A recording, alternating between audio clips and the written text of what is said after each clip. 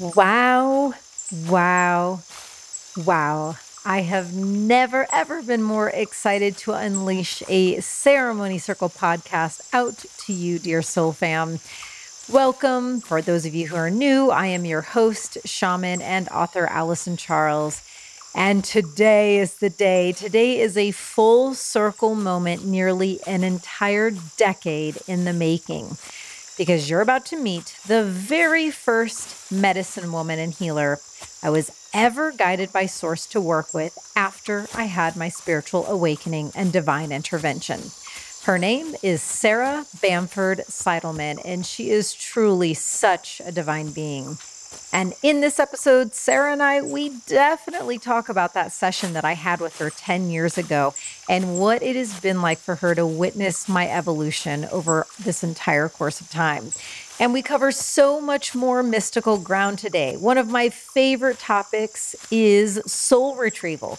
We get into what that is, the benefits it can provide, and Sarah's specific process for doing it. We talk about what the very first shamanic journey Sarah ever took was like, and the two main animals who were revealed to support her. Now, Sarah was a physician for 20 years before allowing her shamanic calling to truly activate, and she tells us the exact question that came up for her that ignited this entire shift and the precise steps she took to make that pivot. We also get into the weaving of her shamanic path throughout the years, the various places she was trained, ways she's been initiated, the fears she had to face, and the type of shamanic work that is most current for her. And one of the many juicy orbs we dive into is how shamanism and getting to know our planet and Great Spirit is a birthright for every living being when entered into with reverence and respect.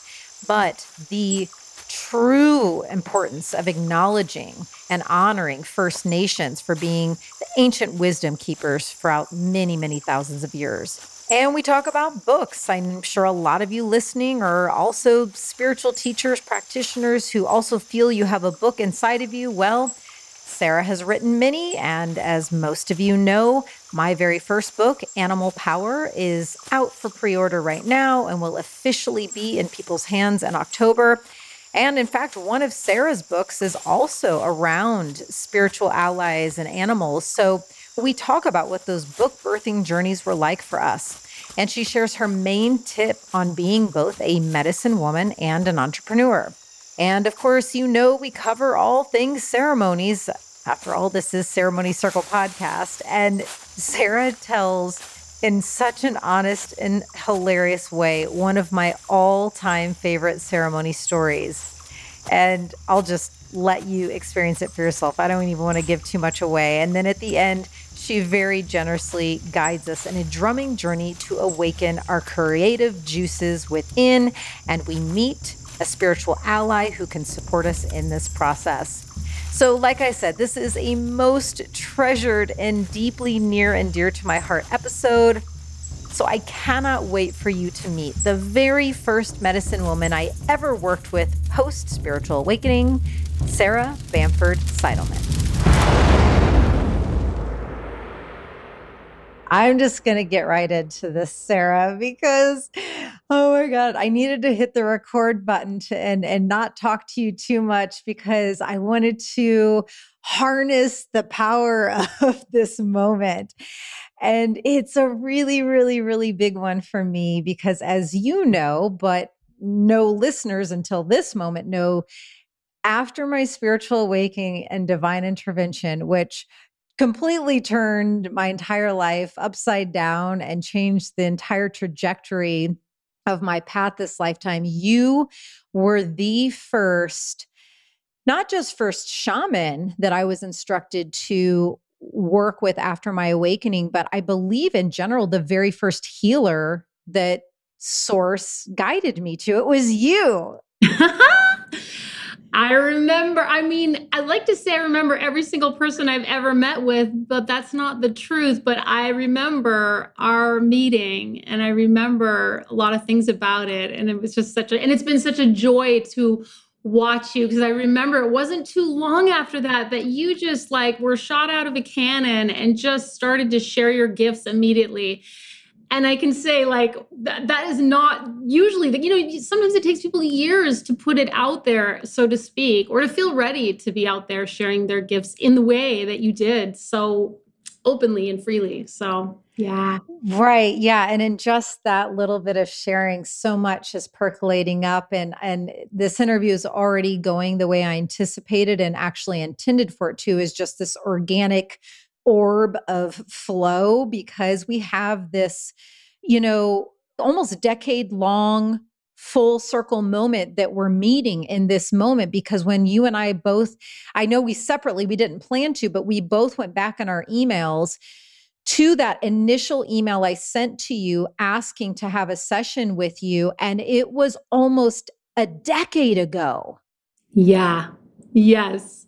I mean, that just saying that out loud and looking at you, like my jaw kind of drops, because for one, it just doesn't feel like that long ago. I feel like I heard your voice and worked with you kind of just the other day. But then when I do reflect back, and you're sharing about, yeah, how I got shot out of the shamanic cannon and just, yes, just all the activations that happened so fast for me, so much has transpired. And when I reflect to the past decade, how much I've changed, and just all the initiations and all the learnings and humblings and immersions and ceremonies that I have in the last 10 years been blessed to partake in, it's really, really astounding. So it's like both things all in one. It's like, I can't believe it wasn't just yesterday, but yes, at the same time, so much has happened. I'm a completely different person, because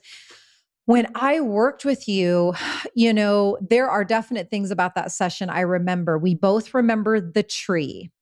And I'm going to circle back to that because it's actually very, very meaningful today. There was a tree that was outside of my Brooklyn apartment window that in our session was just via phone call, because you're based in Minnesota. Right. And I was in Brooklyn at the time. And there was this main tree outside of my window that was like my biggest guiding light and friend during that time. Because, like I mentioned, that awakening was so needed, and it was the biggest miracle of my life. But when I met you, I was not in a quote unquote good place. I was in I was very discombobulated. I was working through a lot of intense grief and anguish, and things weren't clear for me yet. The shamanic calling that had always been inside of me had not been ignited or fully activated yet. So I was still in a lot of pain and confusion. So that tree was a big guiding, rooted, stabilizing force for me, especially at that time. And I remember as you were doing your journeying and doing your shamanic processes for me over the phone, you saw that tree. So what do you remember? Did that tree just talk to you, or how did you see it? I just remember, sometimes my helping spirits will show me something, and sometimes the other person, like it connects with them and sometimes it doesn't. And at that time I thought, well, I'm just going to share this, like I see this tree sitting, that's so close to you. It's right outside like I could feel it, when I was there. And I, as a healer, sometimes what I see, doesn't correlate with what the other person is seeing. But in that case, it did. And it was just this sweet, moment. And I think I just kept in touch with you. And I remember just thinking, wow, this is what it looks like when you just open up. I mean, many people will get this calling and refuse it for years, and maybe you did refuse, and I just happened to meet you at that point where you were on the precipice of saying yes to this hero's journey. But it's been pretty awesome to see. And then, so I'm like, this is probably like 2 months ago, whenever your inaugural podcast episode came out, I happened to catch it, and it was you and Marie Mabuni. And it was so incredible. And I felt like it was just for me because it just came at this time. It was so powerful to listen to two female shamans, two women, really just claiming their gifts. And I forwarded it to a couple dear friends who are medicine people, and they just like, oh, that was such a breath of fresh air. And it was just really powerful. And I was like, wow. And I loved hearing your story of Rockstar Shaman because I had never heard the backstory. And it's like, oh yeah, so it's just, I'm just so proud and inspired, of you and like what you're up to and these beautiful ceremonies, like making it so accessible for people to sit with themselves, sit with spirit, to receive those activations, those messages, and not be afraid to act on them. Mm. Yeah, thank you so much for all of those reflections. And I often thought of you regarding that first episode because Marie, is also a doctor who, Yes. Made that big pivot. And we're going to definitely get into your whole voyage with all of that as well, because you're also, a physician and a medicine woman in every sense of the word spiritually. And you were also a physician. So yeah, when I got to know Marie and got really close with her, I would often think of you and our conversations and her sharing her own trajectory. And yeah, I mean, I have wondered throughout this decade off and on, because the way my calling very clearly revealed right out of the gate and continues to instruct me is for my work to be very out and very public and on social media and sharing about shamanism and consciousness and spiritual teachings through the media and to the mainstream. And so, and randomly little bits here and there throughout the years, you and I have kept in touch. So I have been curious for you, and meeting me at a low struggle point to then seeing me throughout the years. I have been curious, like, if any thought came up in you just in witnessing my evolution, because you would be the perfect person to ask because you've also devoted to the shamanic path and you met me before I realized my calling and then saw me step into that calling. So what has that been like for you to watch me do it? Well, I think for me, it's like this understanding that like when we get called, usually it's not a pretty moment. I mean, we are not feeling up to the task whatsoever. We are like, who, me, what? I can't help anybody. I can barely help myself, So I think it's just like, I see myself in you. I mean, my path, very similar, this strong calling, maybe a little different because my background isn't media. Maybe the universe wasn't training me for exactly what it was training you for, but I just see no, and that you had that courage to just do it. And now what I see you're doing is like, oh my gosh, just the generosity, just the power, the claiming of it all. And it inspires the hell out of me, like your path. And I don't remember thinking of you as like, it's like people come as they come. We're all just humans, I don't remember it that way at all. It's just, yeah, really beautiful to see you stepping into that power. And especially as a woman, because I think when I started on this path, not too long after, not too much before I met you, because you were one of my earlier clients. It was hard to find female role models. And just like when I was in medicine, I desperately needed to see what does it look like for a woman physician to stand in her power, when other men are around. Like, and I remember this one woman, I watched her, and during a surgery, we would do these consults for the surgeons, and some of them were kind of rude and like full of ego. And one day she just showed me, like, she just basically spoke to every man, addressed them by their first name, which was an incredibly leveling thing. So she'd just be like, Bob, here's what we've got, and immediately it was like the floor has been leveled. And because that taught me. So listening to you and Marie was just so inspiring. And I have another person who's a colleague, who's a real mentor for me, because it's just beautiful to watch what it looks like for a woman to own all of her power. And it is really awesome. Yeah. And yes. And that has been a thing that has not been the easiest aspect of my journey at all, but it was a very clear instruction right out of the gate that I was to use that title and to do exactly what you just said. It has been reiterated throughout this entire decade long voyage for me of I am to hold that space. I am to take that space. I am to hold the space of a woman shaman and use that name and be that and embody that and learn the best I can and keep evolving the best I can. But I am to hold that space. So yeah, thank you for seeing that in me and reflecting that today. And I do want to really touch on that first session though, because I was trying to remember how universe even connected me with you. Do you recall in our phone call, like, did I tell you how I found you? Because I don't even remember how I found you. I don't. I do not recall. I did find, I think I sent you a little image of something that was part of the healing that I sent back to you. But other than that, I don't remember. Yeah, it's one of those because after that awakening, I had my surrender moment where I just, realized I was not who I thought I was. Life is not what I thought it was. The relationship I had just exited out of was not what I thought I was. And so I then surrendered and said to Great Spirit, Great Mother Earth, like, I am devoted to learning and growing. So show me the way. And somehow after that surrender statement, you were that first stop of the show me the way. And yet I cannot trace back and recall like how I even came across you, but I remember messaging you and I just remember your grace and generosity and kindness of spirit, because at the time I couldn't even afford to work with you and your rates are really reasonable. I went on your website and to this day, I don't even know that you've upped your rate amount. And I thought, wow, that's so beautiful. Like, to work with a powerful medicine woman like yourself, you make it really accessible.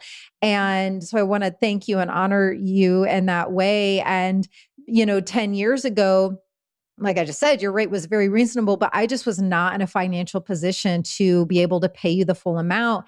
And I remember, telling you that, and you just were so loving and accepting. And I think I could give you $75 and you were just like, great, here's the PayPal. And I can't wait to work with you. So I don't know. I just wanted to thank you for that, your kindness. Well, that all comes like straight from spirit. They were like, here, post your rates and then, let people know if they want to come, to pay whatever you're able to pay. And I've learned so much about money and all these things, like it just doesn't belong to me and it's none of my business. It's just like, I'm here to do the work. And yeah. That's so beautiful. And so in that first session, I believe, and correct me if I'm wrong, because you did your connecting in, tuning in, and the way that you do it, I believe I heard some rattling. And in that session, was there soul retrieval involved? Or how did that image that you drew at the end that you sent me that we still have, how did that come to be? What were you doing in that first session with me? So there might have been more. I mean, there may have been soul retrieval that happened as well. But one of the special healings that my spirit teachers have shared with me that I learned along the way is this, where I go to them and they must have recommended this, a spirit design healing. And I just go to my helpers and they create a unique, one-of-a-kind design for a person that will heal them. And I bring that and install that in the person. And then at the end of the healing, I'll show the person the drawing of the design. And sometimes people have this like immediate, oh my gosh, like some kind of aha. And sometimes it's much more mysterious and it's not something we need to understand with our mind. But sometimes later down the road, somebody will contact me a day later, a month later, 2 years later with this photograph of like whatever that was. Like they'll see that symbol out in the world. And when I saw when I just saw it reflected on the symbol or the design that was given for you, I was thinking almost like it looked like a seed being held in this womb that, like the seed of potential. I mean, that was just, the spirits usually don't tell me like what it means. It's just, this is the healing. But I don't know what you saw. Yeah, it for me, what it has just been one of those great mystery transmission and teachings that didn't necessarily clearly reveal. When I saw it, it resonated and it was impactful and it felt potent and very medicinal. But with my mind, I couldn't connect a certain dot. And when I was reflecting on it again, just in the last couple of days, and I took, a few moments to tune in to see if there would be a full circle moment, like, big revelation. And there wasn't necessarily a big moment like that, but the essence that I got was more along the lines of what you just said of, yeah, just being held, being so fully supported and yet protected.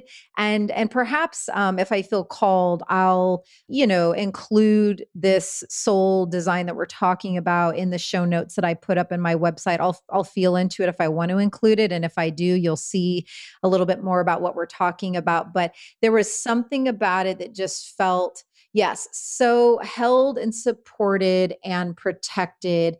And there I was, that seed in the middle of this new open sea and world of the shamanic path, that was revealing to me. And yeah, just the infiniteness of the nature of when you do embark on this path, everything is infinite in terms of what we can learn and how we can grow. So it was fun to reflect on that. And let's see, I want to make sure. The other thing that really stood out to me was when I read back in our first email exchanges, and it showed up in my email as 12, 12, 12, which I thought was cool. Wow. Those three numbers in a row.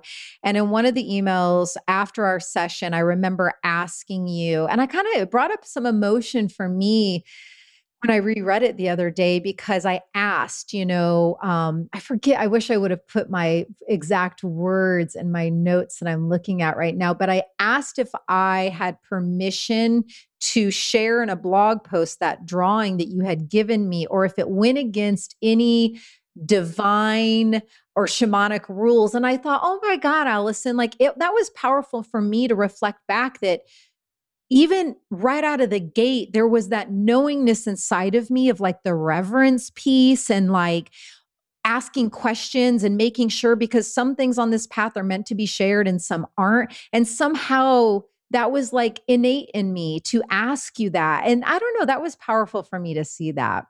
Yeah, so beautiful.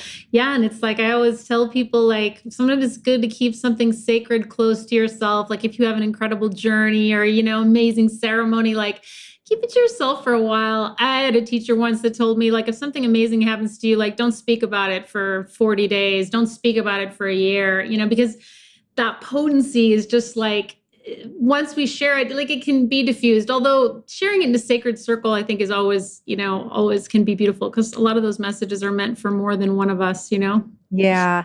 Well, I just want to thank you again. There's no doubt in my mind and being that you really played a very foundational and instrumental role in helping, the truth and the ancient wisdom and the calling that had always been inside of me to feel safe and time to unlock more and to permeate inside of my being more and to express more, the integrity from which you do the work and the safe, beautiful, supportive, non-judgmental container and space that you hold and create. I know that played a big part in who I am today. So I just wanted to thank you so Oh much. my gosh, such an honor just to be part of your journey. It's just wonderful. Thank you. Yeah.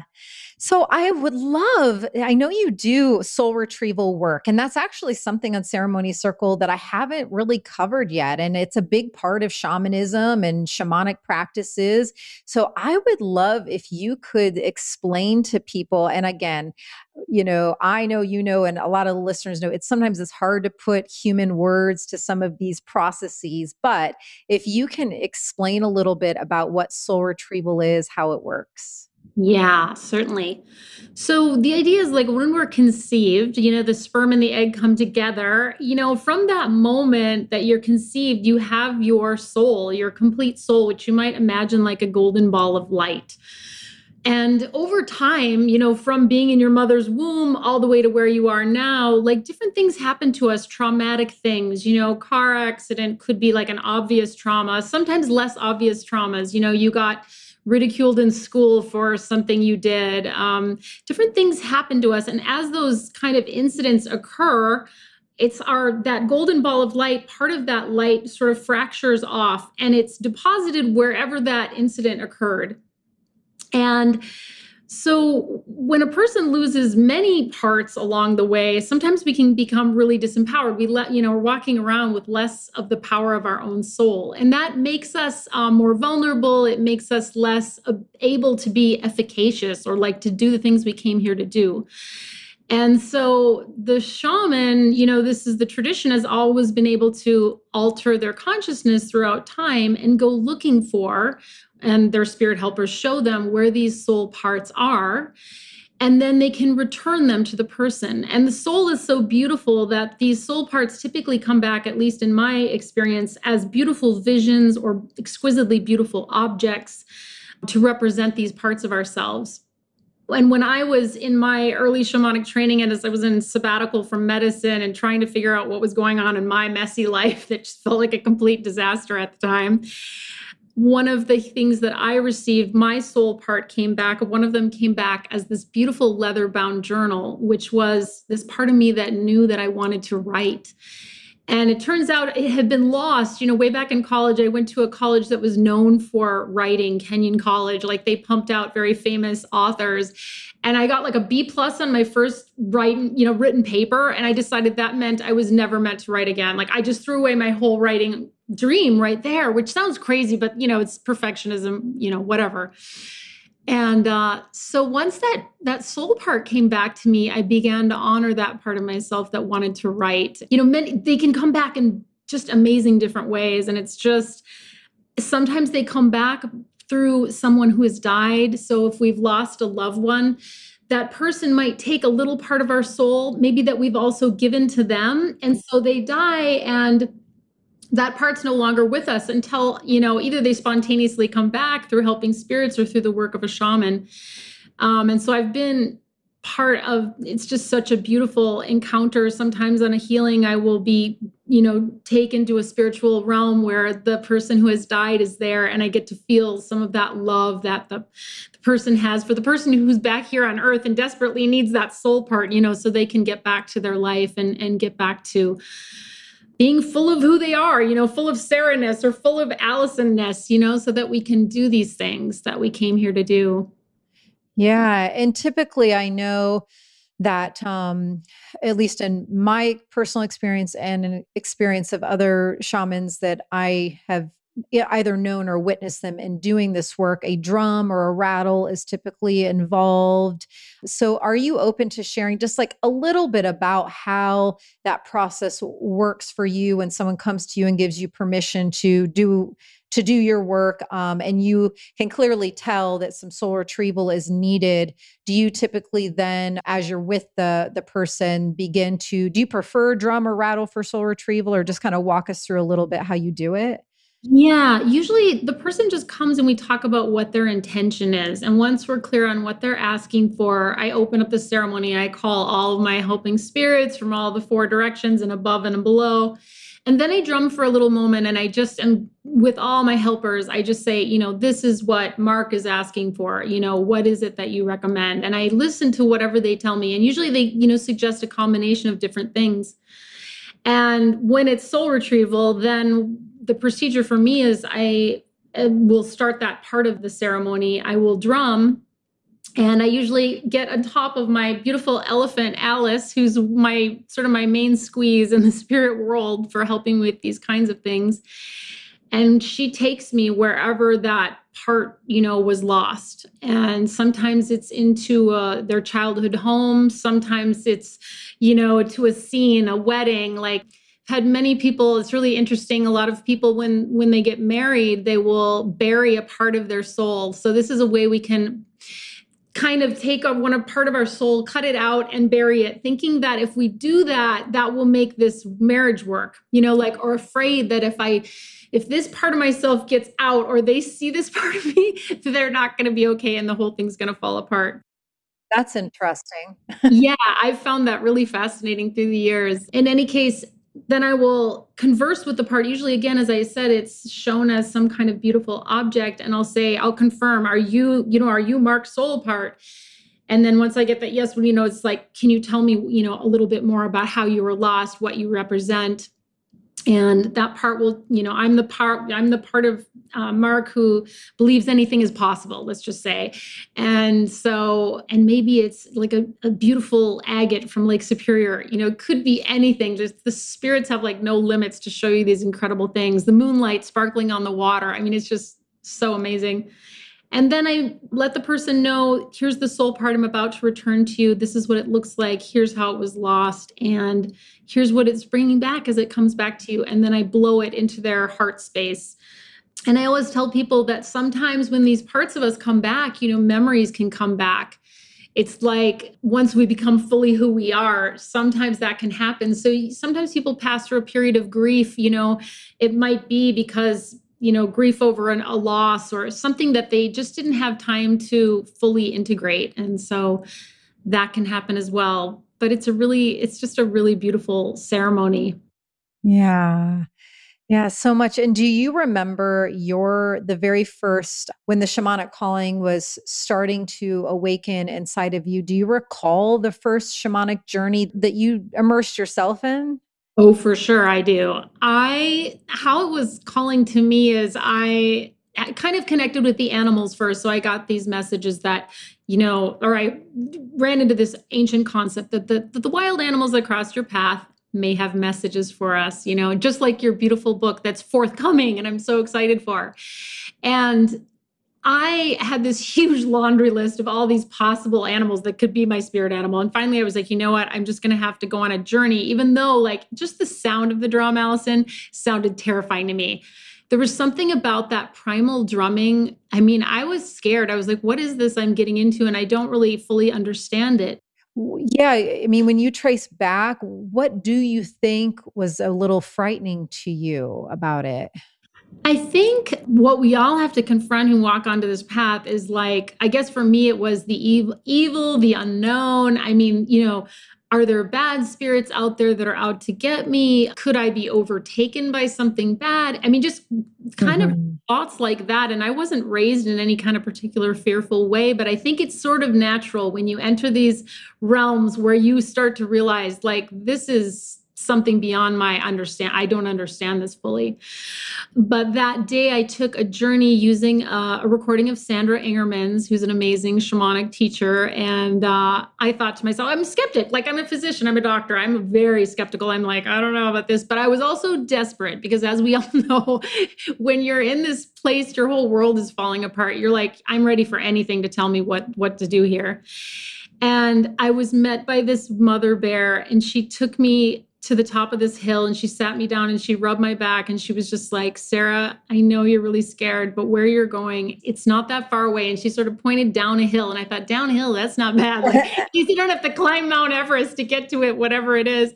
And she's like, and all you need to do is enjoy the journey, which it sounds like such a platitude, but all I can say is like tears were streaming down my face. I felt this love, like that I had never experienced before. And I had a very loving, my parents loved me to death. I mean, they just loved me. So it really wasn't that. It was like this extraordinary, like otherworldly love. And I remember coming out of the journey just thinking, was that real? And I finally just had to tell myself, like, I have no idea, but it felt so good that I thought, I'm just going to go back. I don't really care if it's real because it's just, I need this mother bear right now. Mm-hmm. And so I just continued to visit her for months on my own. And then eventually I had so many questions. I mean, weird stuff was happening. And I was like, I need to get some info here. I need like a human who can talk to me about what this is all about.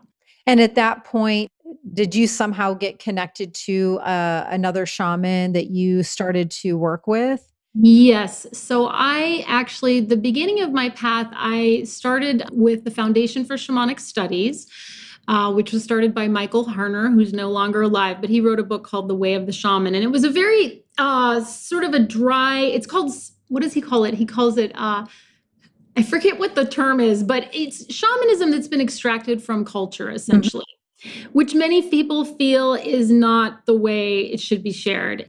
At the time, I really didn't know what else to do. And so I just started taking these classes. And this whole thing was created by an academic. So it was very much like going to a very intense academic program. And eventually I went to their 3-year training. And then after that was when sort of I stepped into meeting more traditional Indigenous teachers and attending, which is really where I want to say like the beauty of the medicine really that I found. I mean, I found it in the original training as well, but there was no, what do I want to say? Like you weren't allowed to burn sage. You weren't allowed to do any of these beautiful practices in that training. It was very, I want to say dry. Interesting. Yeah. But also amazing and incredible. And I highly recommend it to this day. But I'm really grateful for the teachers that I've met, in Colombia and Peru, from Mexico, and locally here in my town. I live in northern Minnesota where the Anishinaabe people, again, making a land acknowledgement. This is, a place where people had their land stolen from them and their children taken from them and their drums taken from them until it was 1974 when that law finally changed and that they could use their drums again. So that's incredible. Yeah. So with that, it brings up, I would love to hear from you. And I've shared a lot on this podcast how every shaman is so different. We're all encoded with our own, divine blueprint and the way that our shamanic teachings and medicines and transmissions are supposed to go out into the world. Every single one is so different. And, with mine, it's my primary points of getting instructions are from Great Mother Earth, the divine wisdom and love and truth that lives within me, and Great Spirit, that vertical line. And yet, similar to what you just shared, I've also been very, very blessed throughout the years to have been guided to various Indigenous elders and ceremonies and teachings to be able to learn with them and immerse with them. However, in those beautiful traditions, I've never felt fully called to, take a certain sacred oath to adhere to that particular tradition. And so I would love if you are open to sharing like how your shamanism and how your path has worked throughout these years. Yes, I'm so glad you brought that up because when I was exploring, what kind of training I wanted to take, I did a few things with the Four Winds Society, which is a beautiful option for people looking for the traditions from the Andes. So working with the mesa, working with kuyas, healing stones. And I remember thinking it was very beautiful, the tradition, but at the same time, I felt it was almost like walking into like another person's church and learning their dogma. It felt really dogmatic, like when you open the four directions, everybody said the same thing, everybody was calling the same spirits. And I remember thinking it was very beautiful, but I remember thinking I really liked the way the other group did it, is that it was much more open-ended. The Foundation for Shamanic Studies, you were just instructed how to get to the lower world. And once you got there was no, hey, you're going to meet this certain person or spirit there. It was just very open-ended. And I found that was really, really powerful for me. And now I have a teacher who is from Peru, and I am working to grow my mesa, and I love it now. And I just have to be careful that I can get caught up in wanting to, be really stuck in the dogma. But I think the whole thing about shamanism that's so powerful is there are no rules, and we have to listen to our inner guidance, and we have to listen to our helping spirits. Mm-hmm. And so otherwise, that's the whole point of it. That's the power of it. And so, but I think there is obviously sort of surrendering yourself to a teacher is also important, learning how to follow the rules when you want something that somebody else has and you want to receive that teaching and they want you to do something in a certain way. That's important too. So it's both and I would say. Yes. And humbling ourselves, I've gone to the jungle and done dietas and wow, I put myself in that person's hands. You tell me what you want me to do. And But at the same time, I have to always be with myself, you know?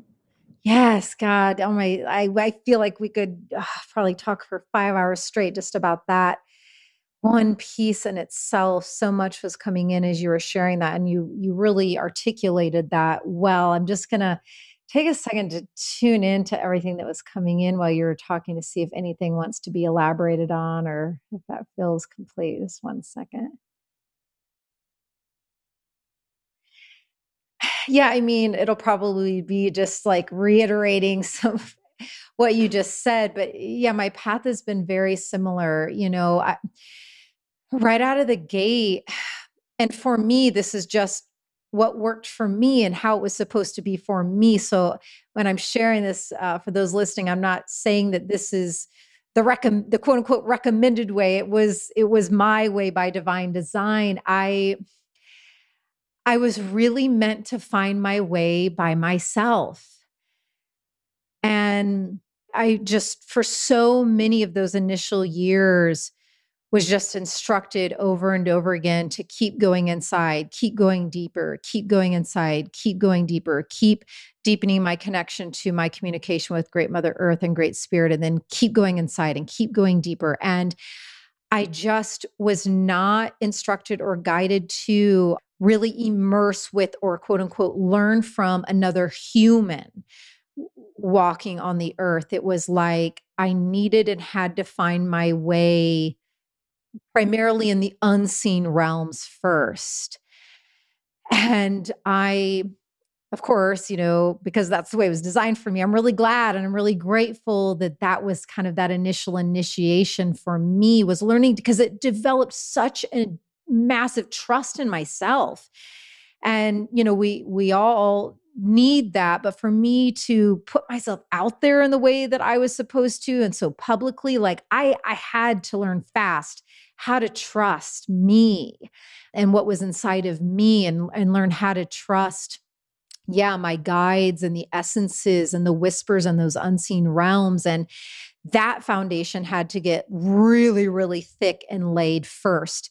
Before then, I was guided into various shamanic communities and traditions. And in those communities, I've been very blessed, that they bring in teachers and elders from all over the world and all of these different shamanic ways. And then in immersing in those various ceremonies and rituals, yes, sometimes we are given permission to then carry a particular song that was shared, or a particular ritual. We are given permission to, as shamans, to share that with our audiences. But then sometimes, just as often, we're told, like, this is to remain here, and this prayer or what we all shared in today is only for this moment, and these teachings are not to go beyond these walls. And so I don't know, that's just one little dollop of what came up in your teaching, because there is so much to all of this, and it is very fluid in terms of where you're being led, and when you're led to that place, really landing there and being present to that and letting it be revealed. Yeah, if you're supposed to carry any of that outwardly, or if it's just supposed to be inward. But yeah, it's a big part of the shamanic path, is all of this. Yeah. And I think that's what I love it so much, because each individual just does something magic, like completely different. And I think the best shamans, that I sit with is like in ceremony, over the year, it's like every time I see them, they're different. Their ceremony is different. Mm-hmm. They're playing their drum differently. They're singing a new song. They've changed but they're still absolutely the essence of who they are. But it's just like, it's such an amazing combination of spirit and performance and planning, but spontaneity. But that's why I just absolutely I feel like it's so infinite, and it's such an honor to be a witness to it and to be part of it sometimes, when I'm a part of it. But yeah. Mm-hmm. The next thing that's coming in is this idea of the sacred pause and sabbaticals, and the phrase, I don't know if I read it when I was doing a little research on you, but your quote unquote radical sabbatical. So you were, a physician for nearly, 20 years before this other thing started to come alive inside of you. And when I was listening to you in another interview, you said this question of what makes people well started to come up inside of you. And I wondered if those 4 words, that one question was perhaps one of the biggest major sparks for you in kind of questioning your reality and questioning your work as a physician. Was that a turning point moment for you when that question started to come in? Absolutely. I mean, I was a paid disease hunter. That's all I did all day is sit in a microscope, hunt disease, look for it, look for it. I mean, that's what medicine, traditional medicine is that way, allopathic. You go to the doctor, they're like, have you lost weight? Are you bleeding from the anus? I mean, they just one question after another hunting for disease. And I remember thinking to myself, what makes people well? Like, we are not talking about that. And it really kind of bothered me. And I'd had this very, early on in my medical school years, I sat at the bedside of a patient who was in her early 30s who was dying. And I remember thinking, there's something we're not doing that this woman needs. We don't have it. We're not offering it to her. And it was a terrible feeling. And I remember thinking, maybe I could learn to do that somehow in medicine, but it seems too daunting. Like, I think I had the sense that I would need a lot of psychotherapy or something would have to change in me to be able to do it.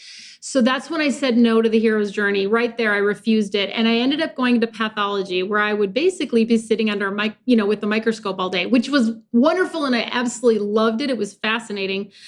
But once that question started getting like, what makes people well, it really bothered me. And I remember reading, there's a beautiful book, and the quote is from, I think, is it Gabrielle Roth? I'm going to get this wrong, but she said, when you go to the shaman will ask you these questions. When did you stop dancing? When did you stop singing? When did you stop telling stories? And when did you stop being comforted by the sweet territory of your own silence? And I remember reading that thing. Oh my gosh, I really didn't understand what that meant, but I feel like that is what creates health. Singing, dancing, telling stories, being in that stillness. And I think right now, my biggest feeling is also being creative, expressing ourselves creatively. And so that's what my work is really focused on right now, is just helping people to connect with that creative spirit and to let it out, whatever it is, I want to take a moment to thank Star Animal Sundays Power Animal Fine Jewelry for making this episode possible. You all know my deep reverence for the power animal world. I even wrote a book on it. And this eco-friendly brand promotes the preservation of animal habitats. It features 19 different power animals, and it is all created from repurposed gold and ethically sourced diamonds. I have talisman pieces, necklaces, bracelets, and rings featuring the deer, horse, hummingbird, and flamingo, and they can also custom create your power animal by request, and each piece is blessed by a shaman. And you may have seen this jewelry featured in Vogue, Harper's Bazaar, on Halle Berry, Naomi Watts, Selma Blair, the list goes on. And I truly adore and respect Star Animal Sundays so much. So if you are feeling the draw to explore the power animal world with them, you can use the code STARPOWER at checkout, and you'll get 3 complimentary meditation candles valued at $80 with your purchase. Most importantly, 25% of sales that come from using the code STARPOWER at checkout go to the Javari Project's Alternative Livelihoods Program. The Javari Project is a registered for-purpose organization working with a coalition of partners such as cultural sanctuaries and indigenous communities, one of which is one of the most pristine biodiverse areas in the world that has an unparalleled diversity of plants and animals and is home to the highest number of remote, uncontacted indigenous peoples known today. The Javari Project and cultural sanctuaries identify and evaluate the current threats to the cultural and environmental assets of the Javari region in order to sustainably support their territorial rights, protect their livelihoods, and preserve their habitat. So I highly urge you to please support these incredible causes. They're very near and dear to my heart. So you can make an impact as well as connect with your animal power by visiting www.staranimalsundays.com. That's www.staranimalsundays.com and use code STARPOWER at checkout.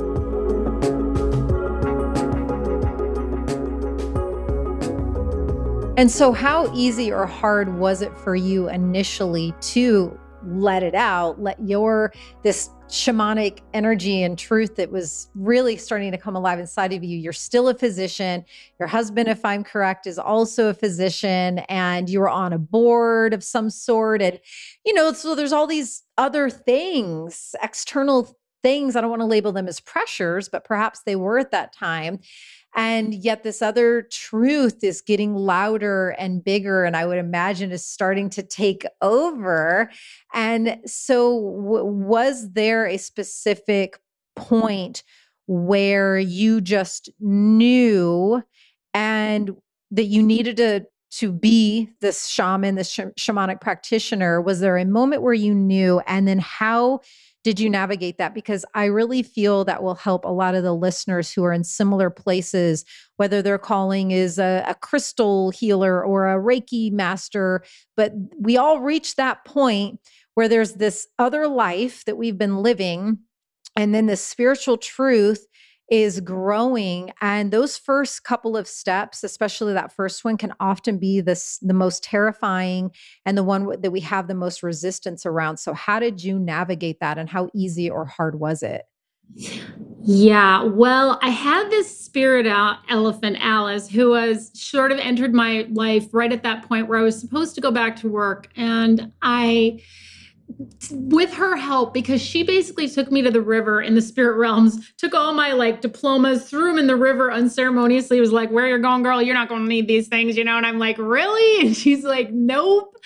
I was like, "Okay." But then, the ordinary reality part of me was like, "Oh my God, who's going to pay for college?" We had 4 kids. I mean, it was just a little complicated.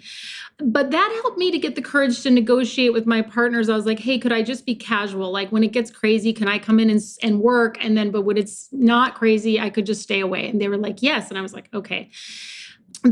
So for about a year, I sort of did that. I worked barely, but I worked a lot in the spirit realms, working, just connecting with my helping spirits.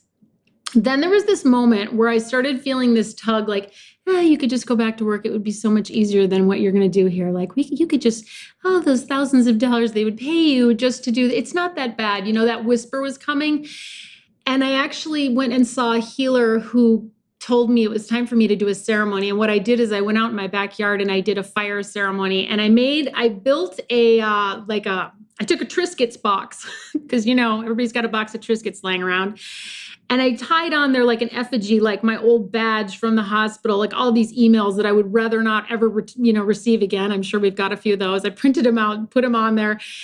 And I kind of made this effigy of my old life. And I just said, I sat with it for a while and just saying, "Thank you for all the lessons. Thank you for all this medicine. I am so grateful. And thank you for all the things that, some of these things were really hard and I'm really ready to be done with it." And I placed it into the fire.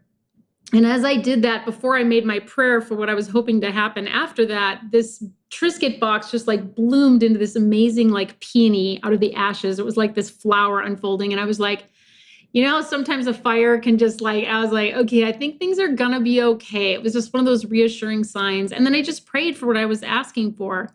And then the last thing I would say I did, there was this moment where this invitation came to go to India. So a pilgrimage called to me. Now, I'm not saying anybody has to go to India to decide to leave your job or your husband or whatever it is, or wife or whatever it is that you need to leave.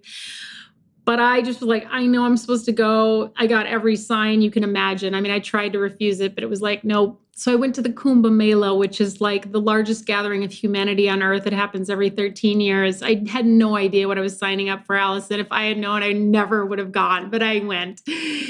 Thank God you didn't do too much research.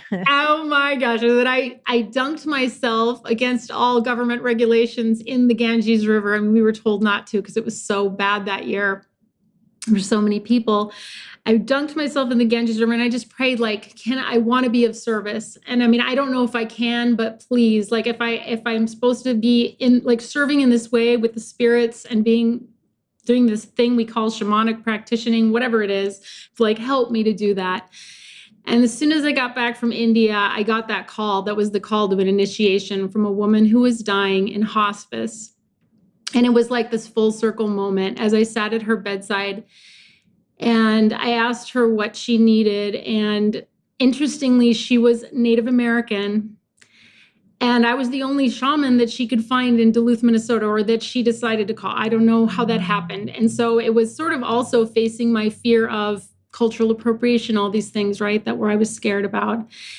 And the spirits told me that she needed a soul retrieval so that she could make this journey that she needed to make, because sometimes when we're ready to die, we need enough power to be able to leave, is what they showed me. And did this ceremony with her, which was like, I can't even share how powerful and meaningful that was, because I was finally able to serve somebody in the way I had longed to, 20 years ago. And then when she died, I was asked to create her funeral and do her entire ceremony in front of several elders from the community, which again, just one of those initiations. And I remember calling my friend who is Native down in Tucson, and I said, "Oh my gosh, what am I going to do?" I said, "How, do you have any advice for me? You're Native, like I don't know how to do it." And she goes, "Okay, I've got one piece of advice for you. You ready for this?" And I was like, "Yes, Kawea, tell me." She goes, "Don't show up drunk."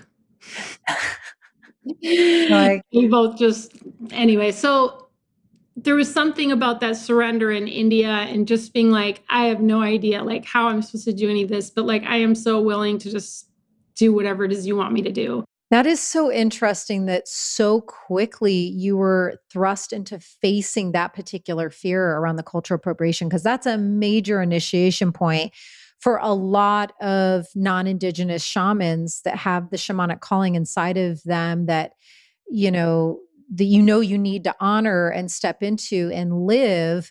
But I so far, and I include myself in this, and I've shared about this in different episodes, I have yet to meet a non-Indigenous shaman that has not hit up against that fear point of cultural appropriation. And the fact that, yeah, you came face to face with that so quickly, that's intense.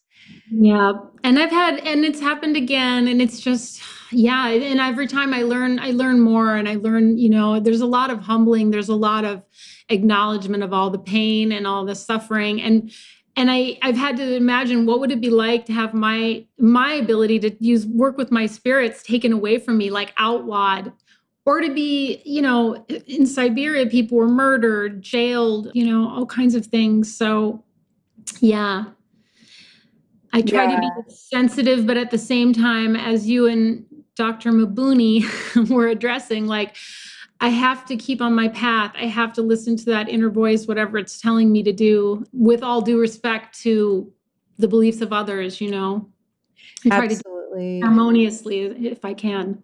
Absolutely. Yeah. And again, there's another orb emerging with different things coming in. So I'm just going to tune into that. And yeah, maybe just taking a sacred moment right now to acknowledge, it is a great honor for us to do the work that we do, and to be able to commune and connect with guides and the elements and the ways that we do our work, and to also be able to outwardly share and teach and be of service in ways that are public. Because as you acknowledge, not that long ago at all were those abilities and honoring ways and rights taken from so many people. So I just want to take a second to acknowledge my deep gratitude for being able to do the work in the way that I'm instructed and able to do in this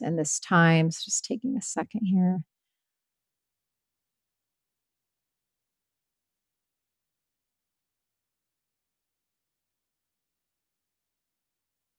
Yeah, and a prayer that all wounds be healed.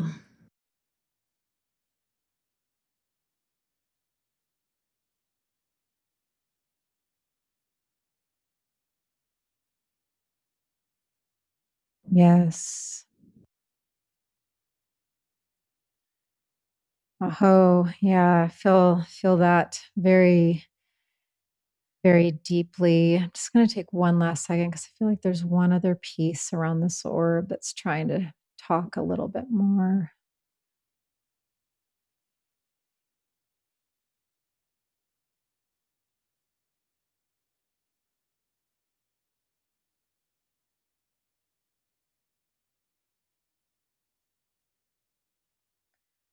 Yeah, I do. It hasn't totally crystallized what's trying to come in, but it dropped in enough. It's still foggy, but I can see it enough. I think I can start to talk to it. Maybe something more clearly will reveal. But, with this new paradigm that's birthing and, eagle condor prophecy coming more alive and just some of these activations that are happening right now, there is this thing that's emerging and starting to come alive in terms of, and this is not a blanketed general statement, but in just the way in which some people's shamanic paths are to be walked and embodied and shared with the world. I don't know if anything is coming up for you around that, but I see this new like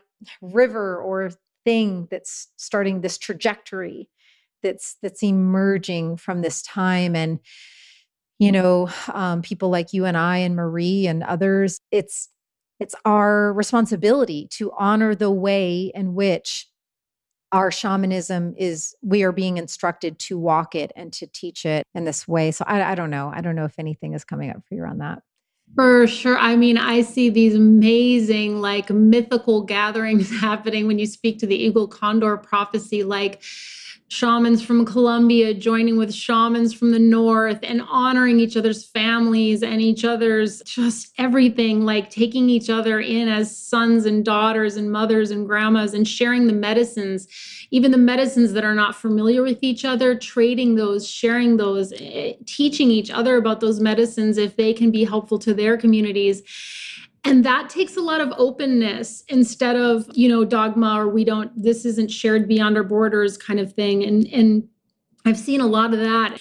And I think Marie Mabuni addressed like that, that her path is one of oneness, like that we are all one. And in most of the circles that I sit in, that's what I'm sensing. There are people, there are indigenous lineages that are being honored. And at the same time, all are welcomed, to imbibe in the medicine, whatever that is that's being shared, as long as people are respectful, obviously. Yes. Yeah. And when I remember sitting and watching Standing Rock, and at one moment it was like so beautiful to see all these groups coming from all over the planet to stand with the people of Standing Rock.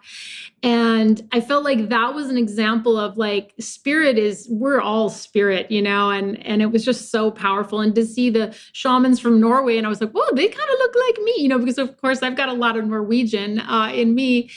And it was just really beautiful to see that we don't have to look a certain way or be a certain way if we want to learn about how to connect with spirit in this way, and we want to learn and we have respect and we're willing to do the hard work and to contribute. A door will be open for us too, Yes, that you hit the nail on the head. It's that beautiful balance of the knowingness that shamanism is all of our birthrights in terms of learning how to connect with the planet that we inhabit and incarnated on, learning how to communicate with her and give payment back to her and offerings and to honor her and to receive transmissions and blessings from her. And it's all of our birthrights also to remember how to connect to Great Spirit in the unseen realms. That is every being that is on this planet and in other realms. It's all of our sacred birthright to learn the shamanic ways and to be sure that it is done with honor and sacredness and respect. And the other little note that I also typically remind people of is that just because One is feeling called or pulled into immersing in shamanic ways or the shamanic healing arts. That does not always automatically equate into a calling to be or become a shaman. You know, there's those two different paths of like, I'm feeling called to immerse in shamanism and to sit in this ceremony and to learn some shamanic ways. But then there's the other pathway, as you're walking that path of like, oh, wow, this calling to embody the shaman medicine inside of me is here. And I feel this is my duty and mission to be this lifetime, you know? So I don't know. That was just some of what came up inside of me in this really juicy orb that we're in right now. So thank you for your reflections with all of that. So, with that, I would love if you could share a little bit more how your shamanism works, you know, some of the main guides that you work with, of course, if you feel compelled to share any of that. And yeah, for those right now, because I know for me in this decade that I've been on this specific shamanic path, my offerings evolve and like some practices will stay and then some will dissolve away and they're just no longer needed and the new ones will come in. So I'm curious for you right now, what are the shamanic services and offerings that you're feeling most inspired to share with people? Yeah, I always feel like I was saying before, like I feel like the beautiful thing about shamanic ceremonies and practices, they keep evolving and they're never the same twice. And so as I keep learning more, and I mean, I'm never going to be without a teacher because there's just always more to learn. And this year I have worked with a few new plants. I went on a dieta just right before right before we went into the pandemic. So I've been doing a lot more singing of Icaros in my ceremonies and also just bringing them in like even when I'm having a conversation like this with, you know, I'll just start to sense and call in these essences of the wild rose, for example, which is this amazing plant that, you know, you probably all of us who live in North America have seen on a trail somewhere, that grows in the most, you know, thin soils without much, but just like amazing blossoming. And so I think working with the spirit of the plants has been a very powerful thing. This year, at the beginning of the pandemic, I commissioned a friend to make Wow. this amazing rainbow drum. Wow. So rainbow medicine has been a big thing that's kind of come to me. I sat in a ceremony right before this drum came to me. And I learned a song that I was given permission to use about rainbows. And just for a lot of reasons, they've become really powerful. And again, like 10 years ago, if you'd said, you're going to be healing with rainbows, I'd be like, what? I mean, it's just hard to understand these concepts, but a rainbow becomes something so much more. I mean, it has a lot of meaning for me. So I'm just using whatever it is that's really powerful for me. And I feel like I keep growing as I keep surrendering and continuing to learn this path. I thought medicine was a vast path, and I think it is, but shamanism is like, you know, without end. Amen. Yes. Yeah. Somebody commented a few days ago on my Instagram, I'm fascinated by shamanism. And I was like, I am too. Yeah. You know, just that fascination. I don't ever want it to go away. And I'm sure that it won't. You know, as devoted as I am to this work and as much excavating and exploring and journeying as I've done every single day, I am fascinated in a new way. There's a new thread or a new essence or a new texture or a new conversation or a whatever, a new download. It is truly miraculous and astounding. I love it so much. But one thing that we have in common, which you know, it's like one of those things that I knew, but it wasn't until we got this interview scheduled that it really landed with me then. The fact that, you know, we are both authors of books around the spirit allies of the animal world. And I just thought, that's really interesting because I didn't learn until this interview today that some of your first guides were the animals. And that was the same for me. After I worked with you, my aunt, who is a shaman, she provided a healing session for me. And there was soul retrieval involved. And also the Black Panther, the jaguar, came in as my main totem, my main guide. And Mhm. three other animal allies came in who really got me through that initial awakening period. And the bear was also one for me. And oh my gosh, yeah, visions of being instructed. The bear would sit against a tree with its back against a tree. And then the bear would instruct me to put my back against its chest and to just sit and let myself learn how to let go and be held. And that bear supportive, grounding, nurturing way, and to just keep letting go and leaning back and being held and being sustained and nourished. And the deer and the frog also came in, and the deer has been a mainstay animal ally guide for me all of these years. It helped bring my partner Luke and I together, and all of that. So I don't know, I just kind of wanted to touch on, of course, to honor the fact that the animals are such main guides for us, and we've both got called to co-create books with them.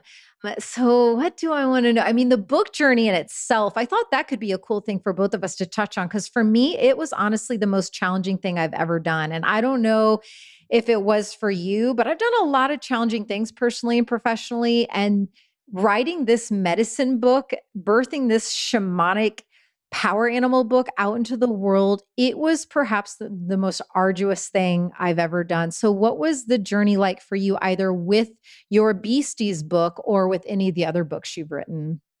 Yeah. I mean, writing books, absolutely hands down, especially the first few, is very difficult, like harder than I ever thought it could be. But I Me remember with too. the Beasties book, I was like, okay, we're going to do this. And it felt like, I was just very like reverent. Like, I want this book to be of the highest caliber that I can make it. And so I opened up a ceremony, and I just was like, as I started to write, before I wrote, I was like, inviting all the beasties who want to be a part of this to share your medicine in the way it wants to be shared.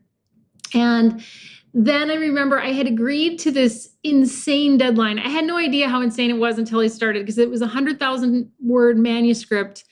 And I think I gave myself 3 months, 2 months, I don't remember. But what it meant was I had a writing schedule of 4 hours a day, 7 days a week, all through the winter. Oh, And so that we would still have time to edit and go back. And I remember days thinking, okay, guys, like, I can't believe there's more, but could there be more? Because I was just like, are we going to run out of stuff? Are we going to run out? Are you going to? And of course, it's like endless. That's the beauty of the spirit of creativity, which we're going to encounter later in this journey. But it's like, it just was without end, and it was kind of astonishing, and it was exhausting. And like, my physical health suffered because, of course, sitting for 4 hours a day, it doesn't sound like much, but it was intense. And so I've learned, like, next book, I'm not going to give anybody I'm going to give myself a generous time yeah, frame. I think that's really smart. And that's why I really wanted you and I as two shamanic. And I know I believe you refer to yourself more as a shamanic practitioner, whereas I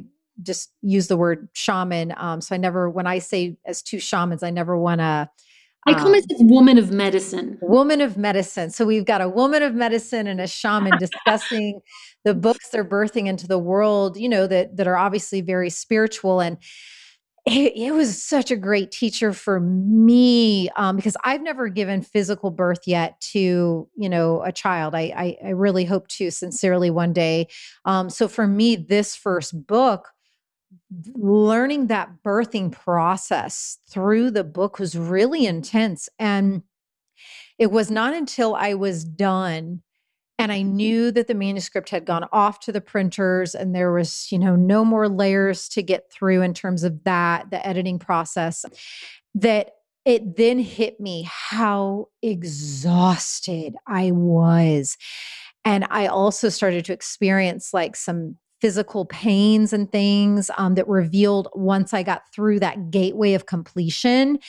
And, a friend reflected, they were like, you're in the postpartum phase of birthing your book, and you need to take like, that sacred 40 days or whatever, however many sacred days you can to heal. And it was a very beautiful, miraculous journey that I, of course, would not change. And it's such an honor to bring it into the world. But man, it was taxing to hold that kind of space, to let that kind of medicine book be born and actualized. I did not anticipate it being that way. It was a lot.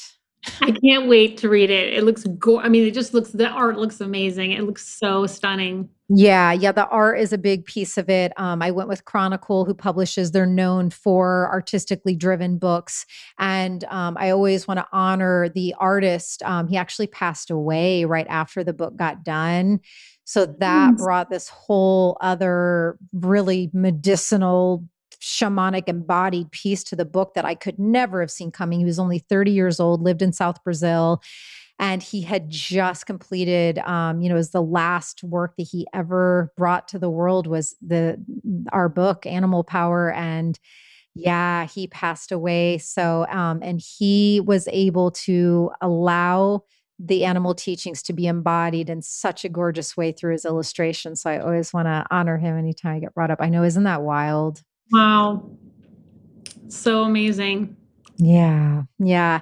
And so your current book that I have at my altar, and I have the card deck with me right now, the matching card deck, How Good Are You Willing to Let It Get? I'm, in a healthy way, very obsessed with them both.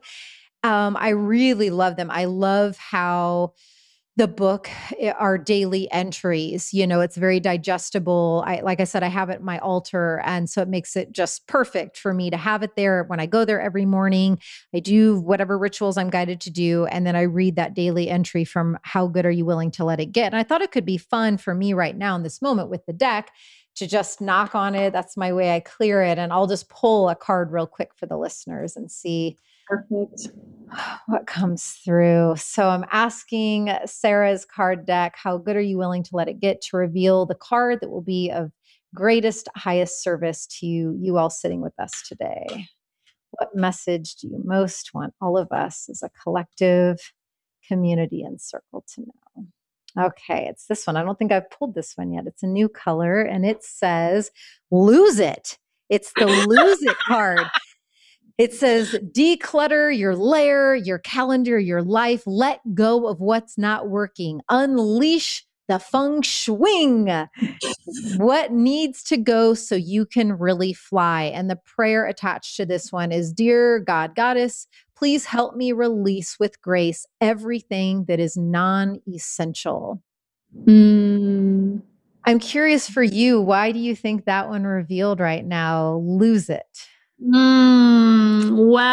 I think it's an ongoing process of just recognizing like what is no longer serving us. And I know for me, like for me right now, my calendar's getting really full. It's like before, when you want to become successful, and then once you are successful, and then you realize, wow, like I need time for my creativity. I need time for these. So I have to be ever mindful that my schedule keeps little open pockets just for me to come up with projects like this, which was, a collaboration with my spirit animal, Alice the elephant, which made it so much fun and such a delight to work on. So, and I love that idea of sharing that with people. Like you could, if you're feeling creatively blocked, maybe you could just connect with a spirit animal or a spirit teacher in human form, and they could, share with you the material for whatever it is you're meant to write. Yeah, so, definitely. Definitely. And before we get into the ceremonial offering that you are so generously going to share with us, I was just wondering, is there anything else on your heart, personally, professionally, when you tune into energetically to those who are listening and sharing this space with us? Is there anything else you just want to say?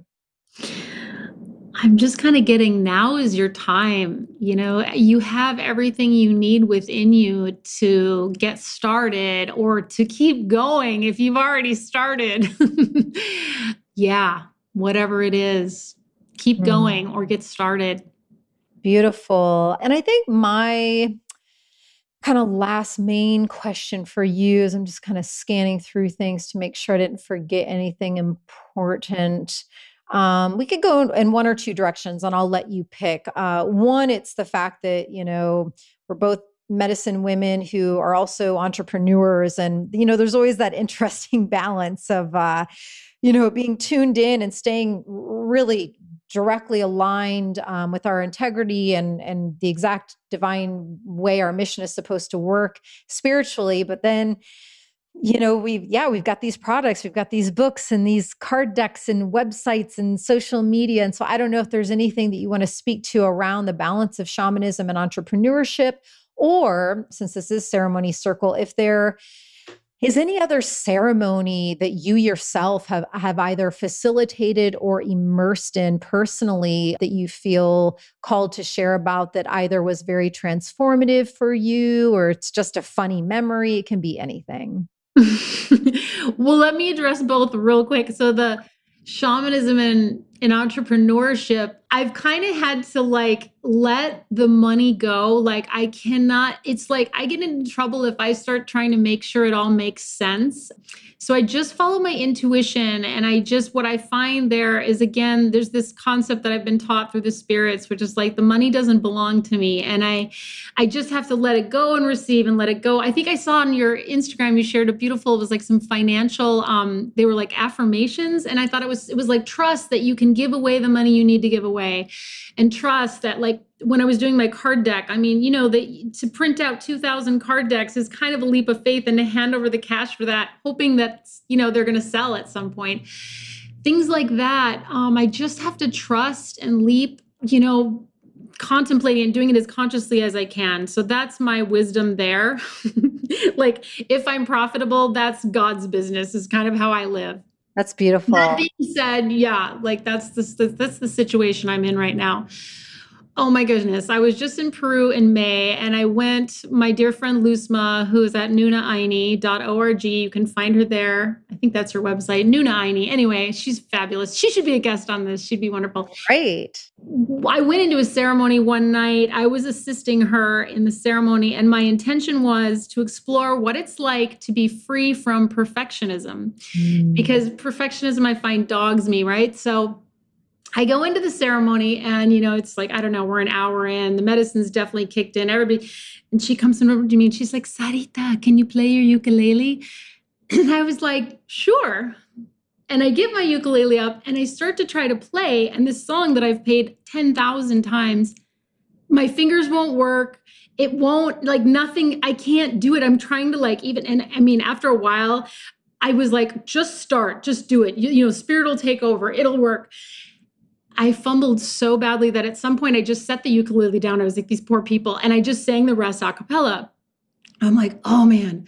So like another hour or two goes by, and she comes over to me, Sarita, can you go please help Mike? He's really struggling, this person that was across. Sure, I can do that. So I grab my tobacco and like stagger over there. The medicine was very strong that night, and I sitting next to Mike, I'm like blowing, tobacco, mapacho all over him, like clearing of whatever needs to be cleared. And I'm thinking, I've been there working on him for a while, and I'm like, gosh, I should just check on him, like just maybe connect. So I didn't want to scare him. So I was like slowly moving my hand to, to try to touch his shoulder. When I suddenly realized there's nobody there, I am healing a pile of blankets, Allison. So I just am like, oh my God. Later, she told me, my jaw is on the floor right now. Okay, so then another hour or two goes by. It's like 2 a.m. And I suddenly am like, a song comes to me, and I'm like feeling kind of guilty because I haven't been able to support with the ukulele like I was supposed to, my dear leader. Like you're quote unquote supposed to, right? Yeah. So I'm like, oh, I'm going to do this song. So I'm like, I start to sing it a cappella, and I'm like, this is the best song. This is so good. It's like speaking to everything right now. I'm so proud of myself. Yay, I'm doing my part. All of a sudden, Luzma's other assistant comes over, and he's like, Sarita, can you please not sing? Luzma is trying to sing.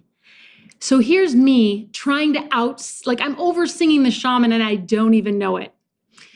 I mean, we were laughing so hard the next day. It's like, this is what it looks like to be free from perfectionism. Oh. So it was just like, I mean, the thing that I would never, ever dare to do, outsing the shaman of their own ceremony. It was like, anyway. Of course.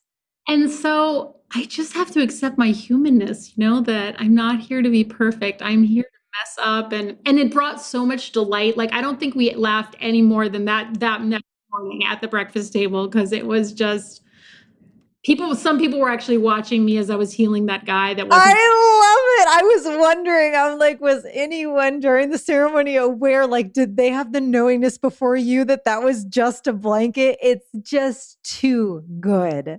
I know. So the medicine, she's a powerful teacher, guys. So, very humbling and very funny. Yes, I have also had similar experiences, both with grandmother medicine, ayahuasca, and also grandfather medicine, peyote. I have absolutely, in my own form and way, had experiences that were similarly humbling and hilarious at the same time.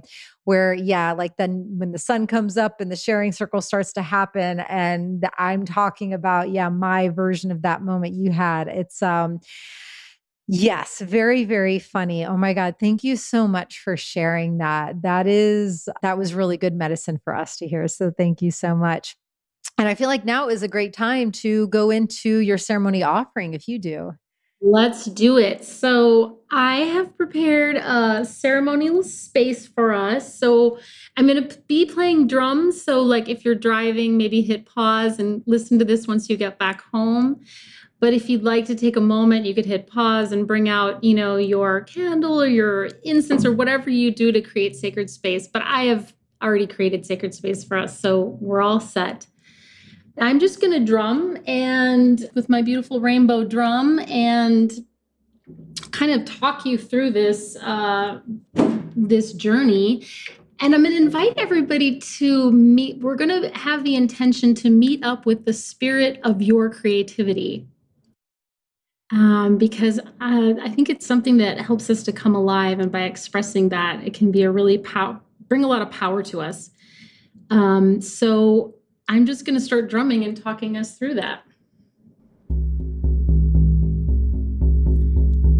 So just imagining that you are meeting Allison and I in this beautiful clearing. And in this clearing, there is a yurt. And it's nighttime, and the sky is filled with a million stars. And you look up, you just feel that sense of awe. And Alice and I are standing at the door of this beautiful yurt and inviting you to come in. And as you enter this yurt, you can see that there are dozens of candles illuminating the center. And the floor is covered in soft furs and beautiful cushions. And the walls are draped in beautiful fabrics. Textiles, and you find your place and sit down, and you look around, just seeing all the beautiful shining beings that have joined you in this sacred space.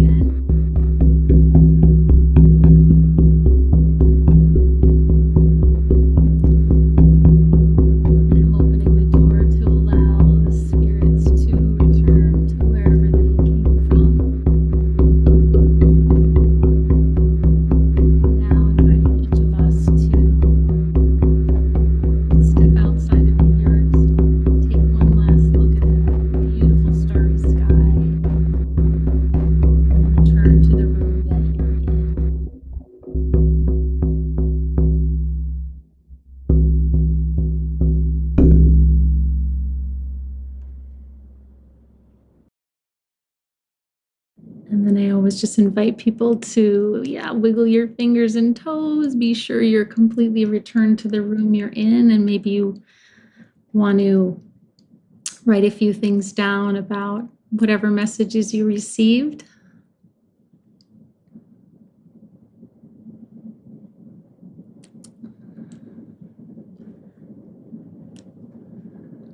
And know that you can reconnect with this spirit anytime you like, through drumming, through meditation, or just inviting them to join you.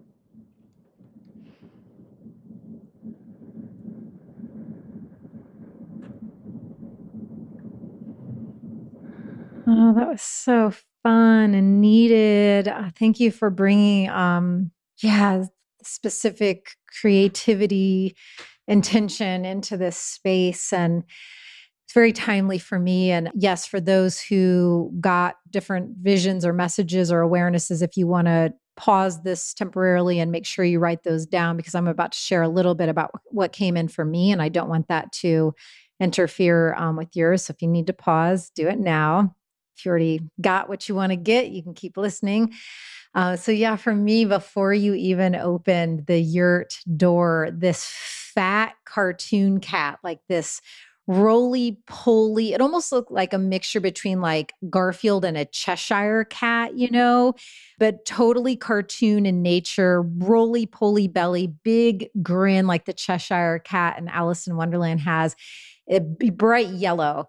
And it had already like barged its way into the yurt before you even like opened the door. And then I was like, we haven't opened the door yet, and like asked for it to go back out. And then when you opened it, it came, rushing back in again. And then when I was asking it, what you want me to know, or what would you like for me to know? It instantly, we started to dance.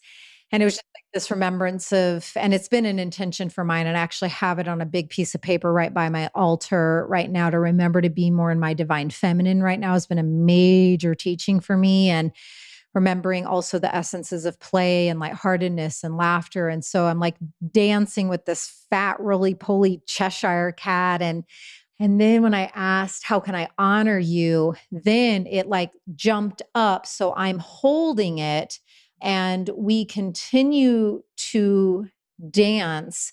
But then it like climbed onto my back, where I recently had the shamanic healing done, the specific point in my back, and it entered in and got embodied into me and integrated into me through my back portal, or the backside of my heart. And it was like, how I can honor it is by truly embodying this sense of fun and play. And then I saw myself painting, but it wasn't an instruction for me to like literally start to be a painter.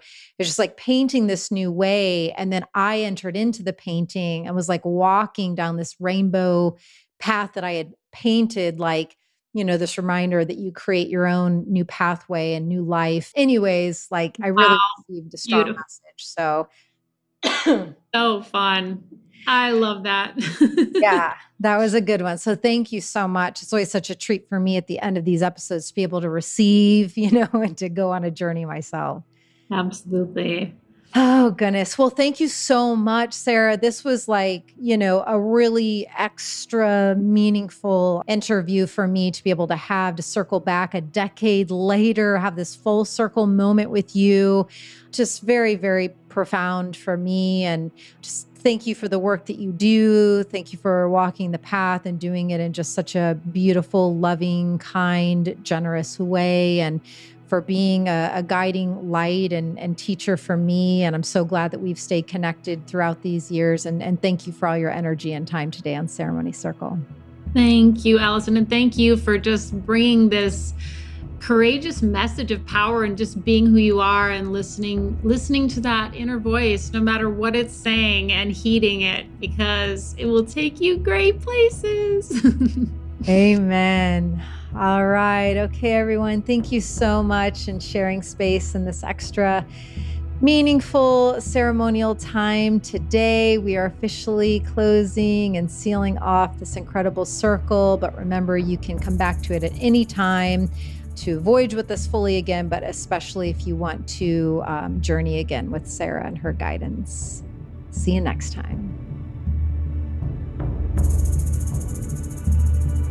Woo! What a powerful voyage that was. It is just my greatest honor. It brings me so much joy and activates and lights up my soul to be able to sit with these incredible, embodied, true spiritual masters and leaders from all over the world. I ask that you please, if you feel called, continue to support them and their work in whatever way that feels aligned for you. Please go to my website where all the show notes are listed, www.allisoncharles.com. That's www.allisoncharles.com, so that you can access their direct links to their website and social media platforms and additional information about them.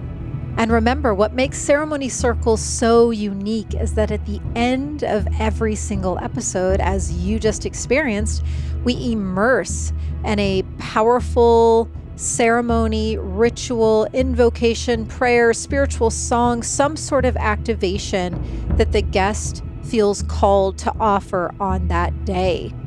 So listen to your intuition. If at any point moving forward, you feel called to come back and re-immerse in this guided ceremonial experience, do so. Because I guarantee every single time you experience it, you will receive a new medicine transmission, a new awareness, a new awakening aspect within your soul. It has been an honor voyaging with you. Please keep the Ceremony Circle community vibes growing and activating. Find me on Instagram at I am Allison Charles, and let me know how you enjoyed this episode. Let me know how you are creating your own sacred Ceremony Circle space. Tag those in your soul fam who are immersing in the Ceremony Circle episodes and experiences with you. And let's unite in the next episode coming out next week so we can continue to activate the consciousness energies of planet Earth and the universes. This podcast is for information and entertainment purposes only, and my intention is not to provide medical advice or diagnosis. You should always consult a health professional before making drastic changes to your diet or lifestyle.